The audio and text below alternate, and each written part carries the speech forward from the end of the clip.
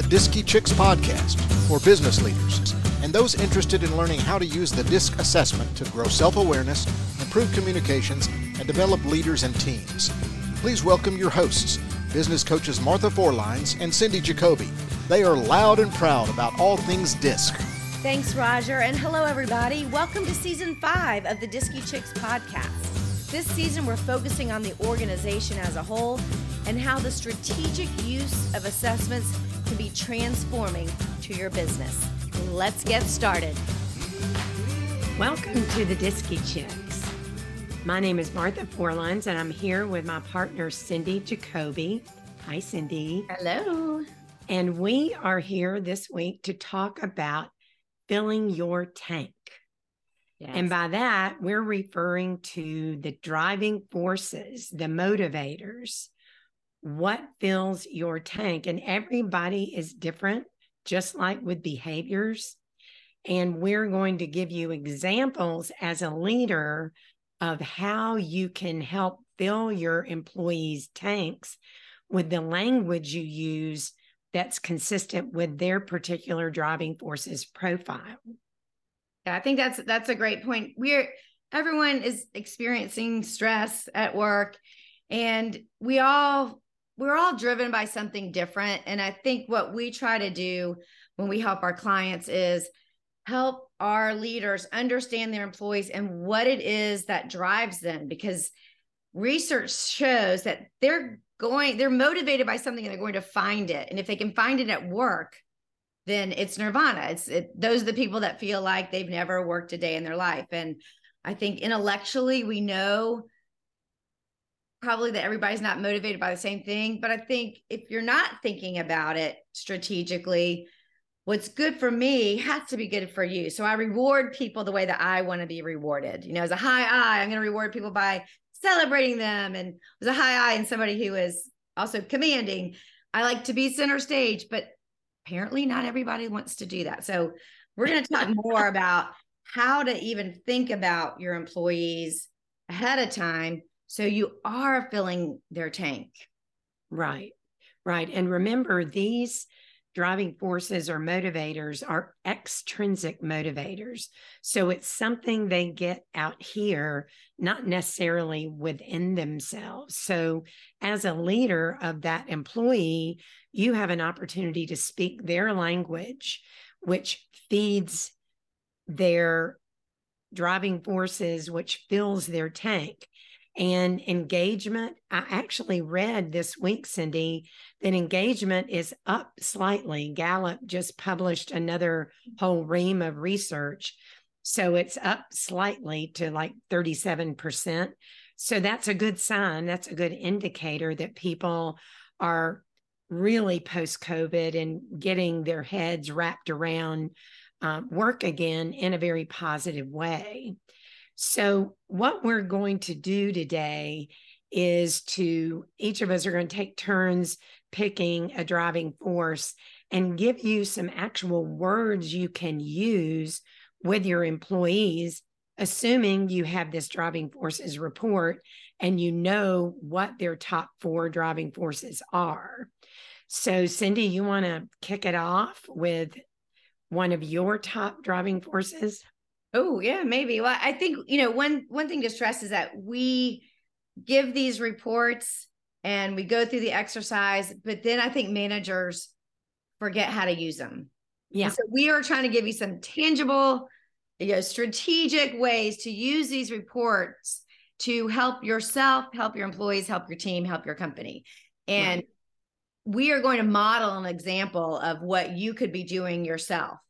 And so what we'll do is we'll pick, I'm going to pick intellectual, that driving force. And Martha, do you have a graphic that you can show? Yeah. We'll show you the textbook. We're not going to go through all 12, but we just want to show you, if we were managers of an employee, there's one, and my employee that I am trying to fill her tank is a high intellectual. And what that means is that they're driven by opportunities to learn. They like to acquire knowledge. They like to go deep and wide with what they learned. Everything they feel like is potentially valuable They're very theoretical. They can argue both sides because they want the whole knowledge. So knowing that that's the descriptor of somebody that's intellectual, always looking to learn, Martha and I are going to really brainstorm, maybe go back and forth. I'll go first because that'll be the easiest. But how can you either give feedback or give some reward recognition to that employee? We'll call her Irma, the intellect. Irma, the intellect. I like it. If Irma was my employee, maybe she did a really good job on something. I might try to reward her with going to a conference or taking a class or a budget towards a webinar. All right. Yeah. Your turn. She gets to learn, right? Yeah, exactly. And another thing is to have Irma to lead a research project team to find out, what their customers are really needing from the services of their business, and high intellectuals love researching. They love studying everything they can get their hands on and are lifelong learners. So I think that would motivate Irma a lot to do that.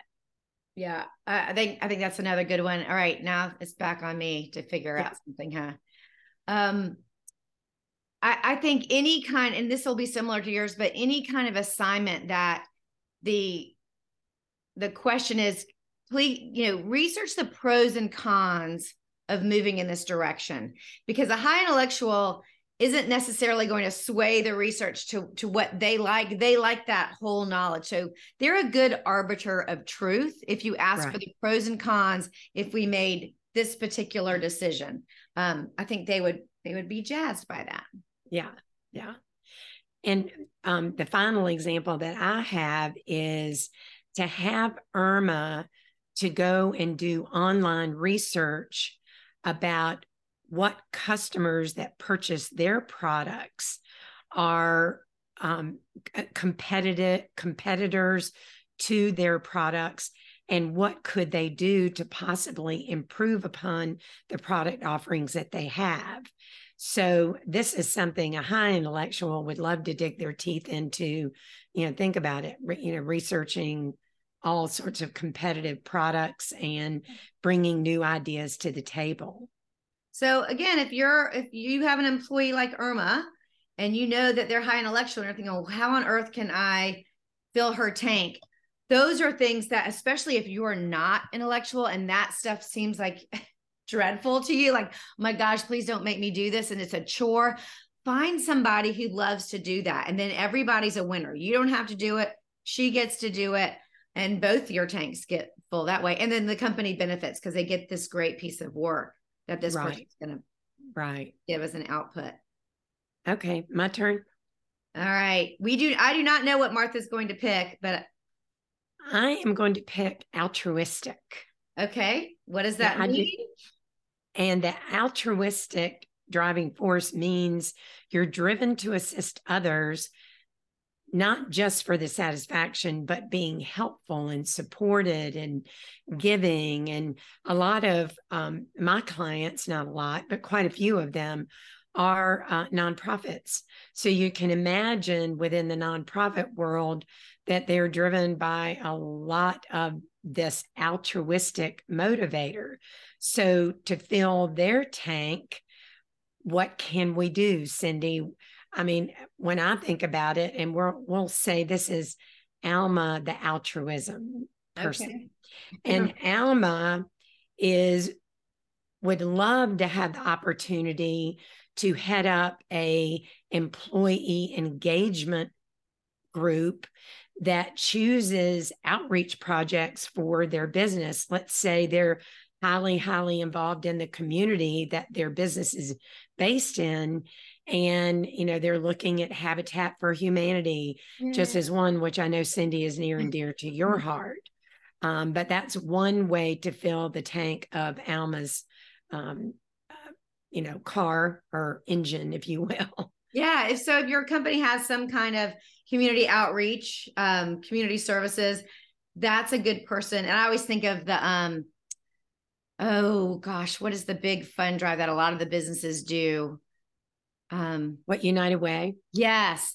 There's always a United Way captain. This Yeah. is the person that you would want to be your United Way captain. Now, I personally am on the other side, intentional, but I do a lot of work with Habitat for Humanity. And what I've noticed is that the nonprofits kind of run around in the same circles, and Yep. true altruistic leaders love to share resources, share information, and work with other nonprofits. So if I had, if Alma was on my team and had some, special tie with a nonprofit, maybe finding a way that she can work with other nonprofits as well.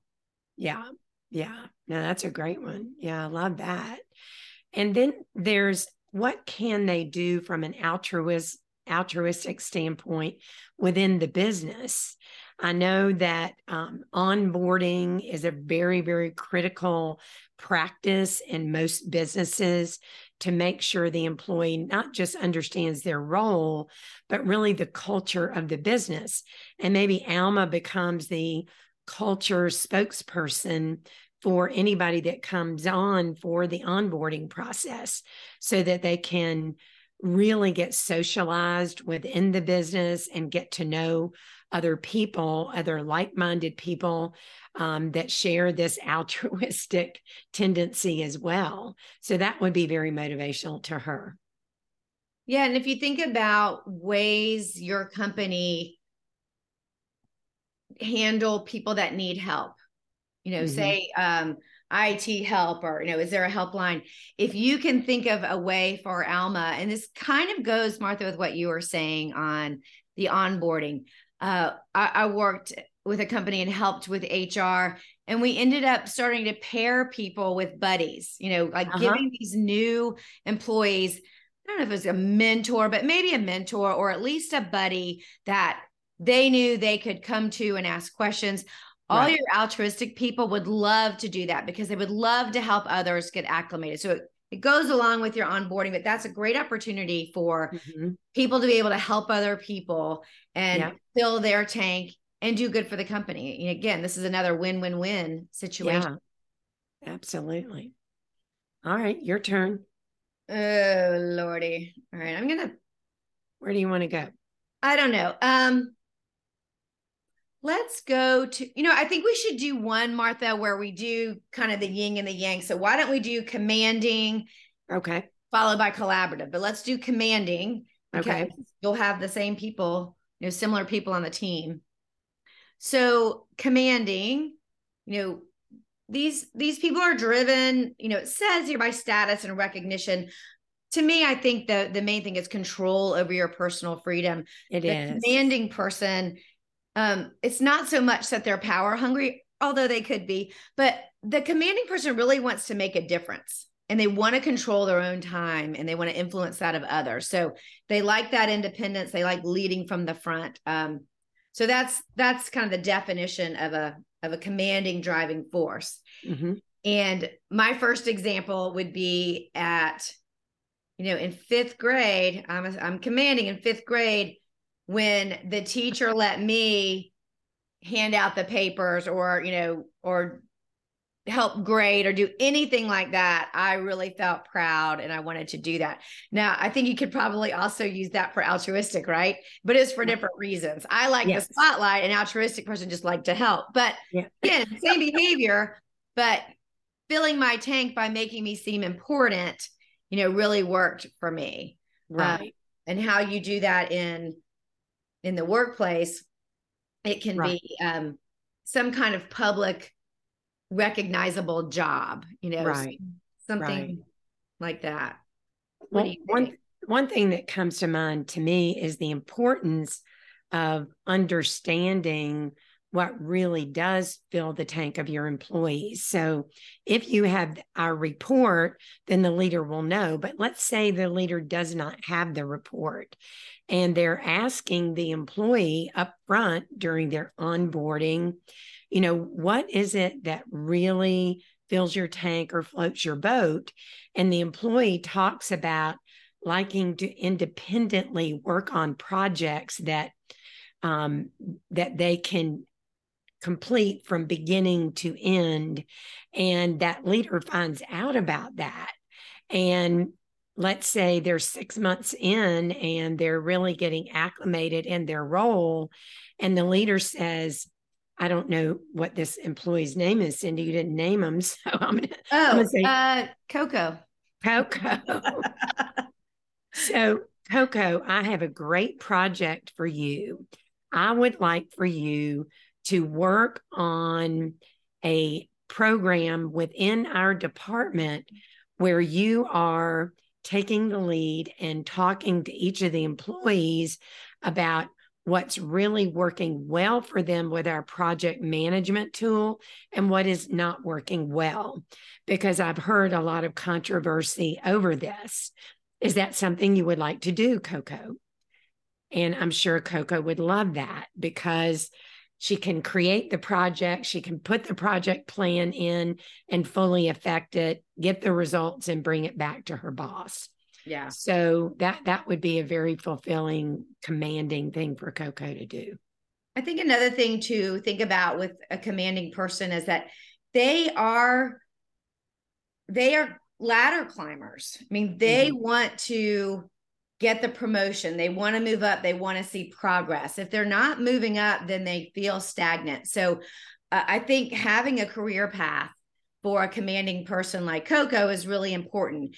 Even if it's, even if you have to make something up, that you are the, special assistant to the property manager, anytime there can be a title change or responsibility added, even if you don't add money to it. These are not necessarily money driven, but they are status driven. So raises are helpful with that. But I think this kind would really rather have the new title than anything else, because it feeds that tank. It nurtures that drive for leadership, to be out in front, to be the go-to person.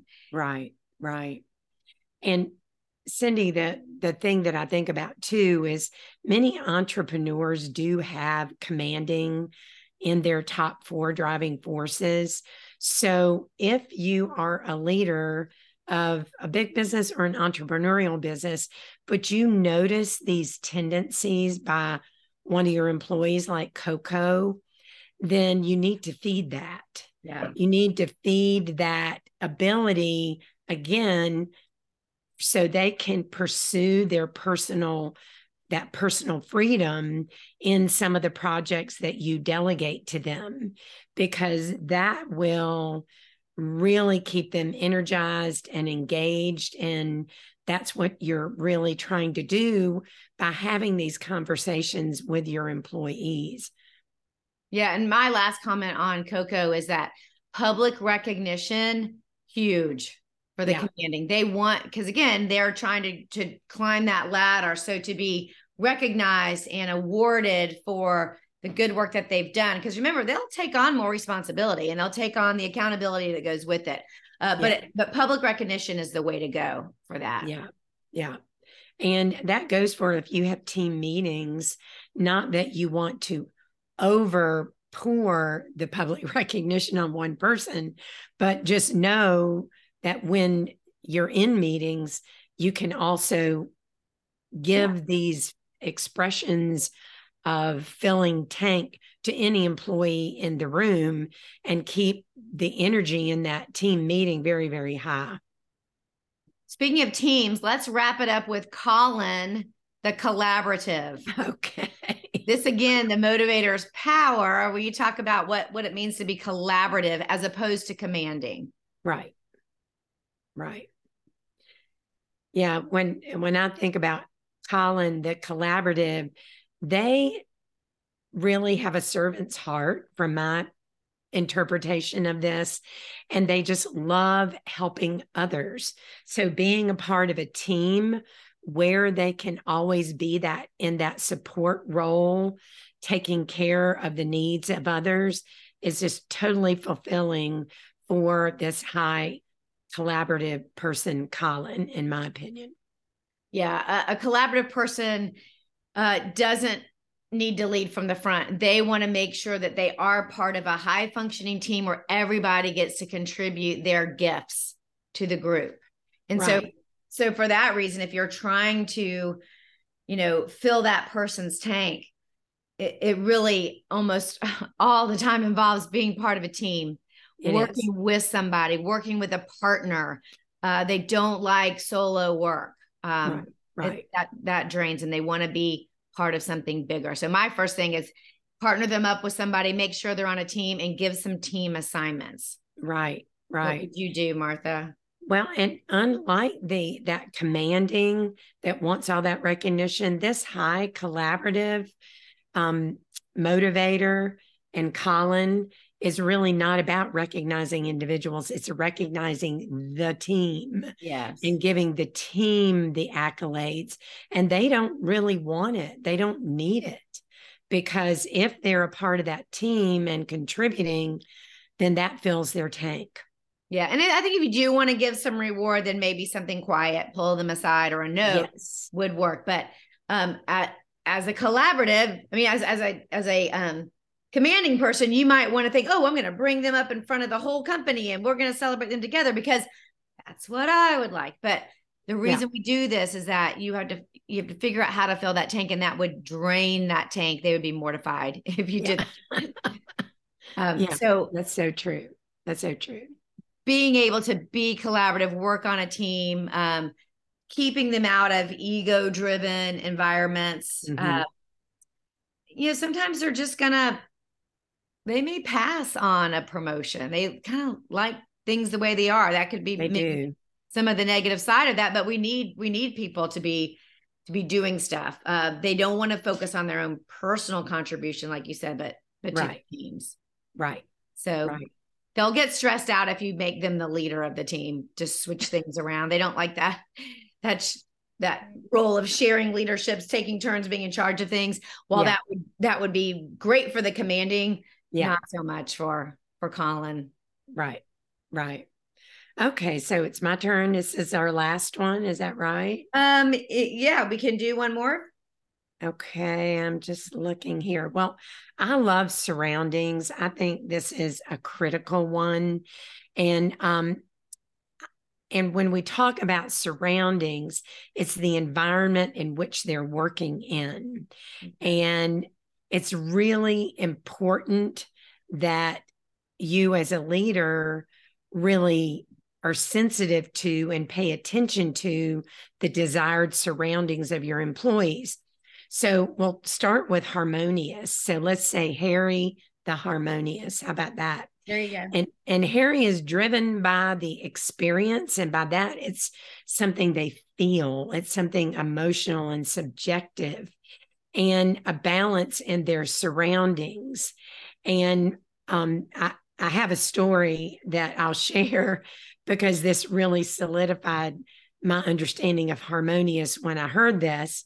Is if Harry is high harmonious, then you are not going to want to stick him in the basement in an office with 4 gray walls and no windows. Yes. Because aesthetics matter to this high harmonious.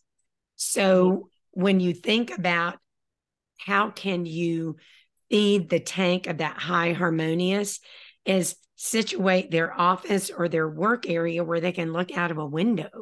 Yes. And to really be able to see nature. And a high harmonious can be a daydreamer. I mean, they may need a break, and their break is just sitting at their desk looking out the window, but it fills their tank. It really does. Yeah, I can see how people would not want to put them there because you think that you're encouraging that. But if that's what energizes them, then yes, they need that. And I know you've had experience with productivity going way up. Oh, yeah. Noticed a harmonious person not in a harmonious situation. Yeah. I mean, we're not kidding about this. It makes a difference. So, yeah. Anything you'd like to add to that, Cindy? Yeah, this is not one of my personal driving forces, so it's harder to relate. So this would be something that I would need to sit and think about.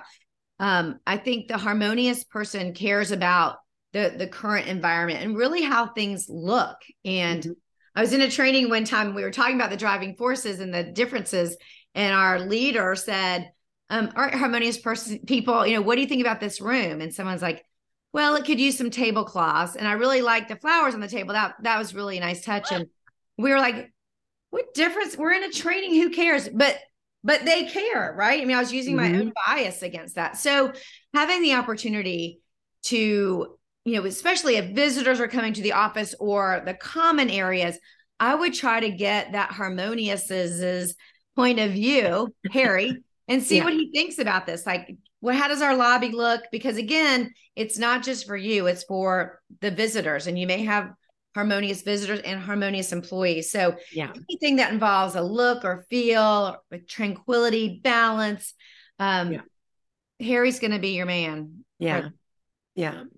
And another thing about this high harmonious is, they like that balance, i.e., they really don't want conflict or contentious situations on the team. It makes them very, very uncomfortable.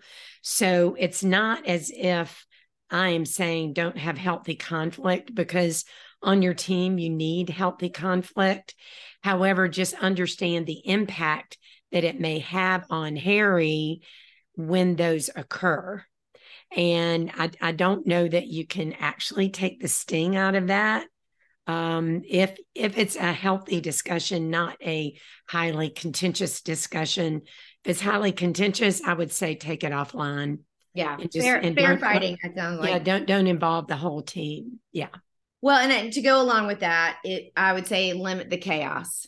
Yeah. If there doesn't need to be chaos around Harry, then limit that. Some people thrive in that, but not the harmonious. So if don't stir the pot for no reason, like healthy conflict, managed, facilitated conflict resolution is the way to go, with, making sure people are polite and take into each other's feelings into account and things like that. So that's all right. I think we should wrap this up, Martha, and I think we should save some of these for next time. Okay. Well, we'll pick it back up on objective, because that's one of my top 4. Mine too. Yeah, we'll unload on that one. But the idea is for you to start being strategic about your employees.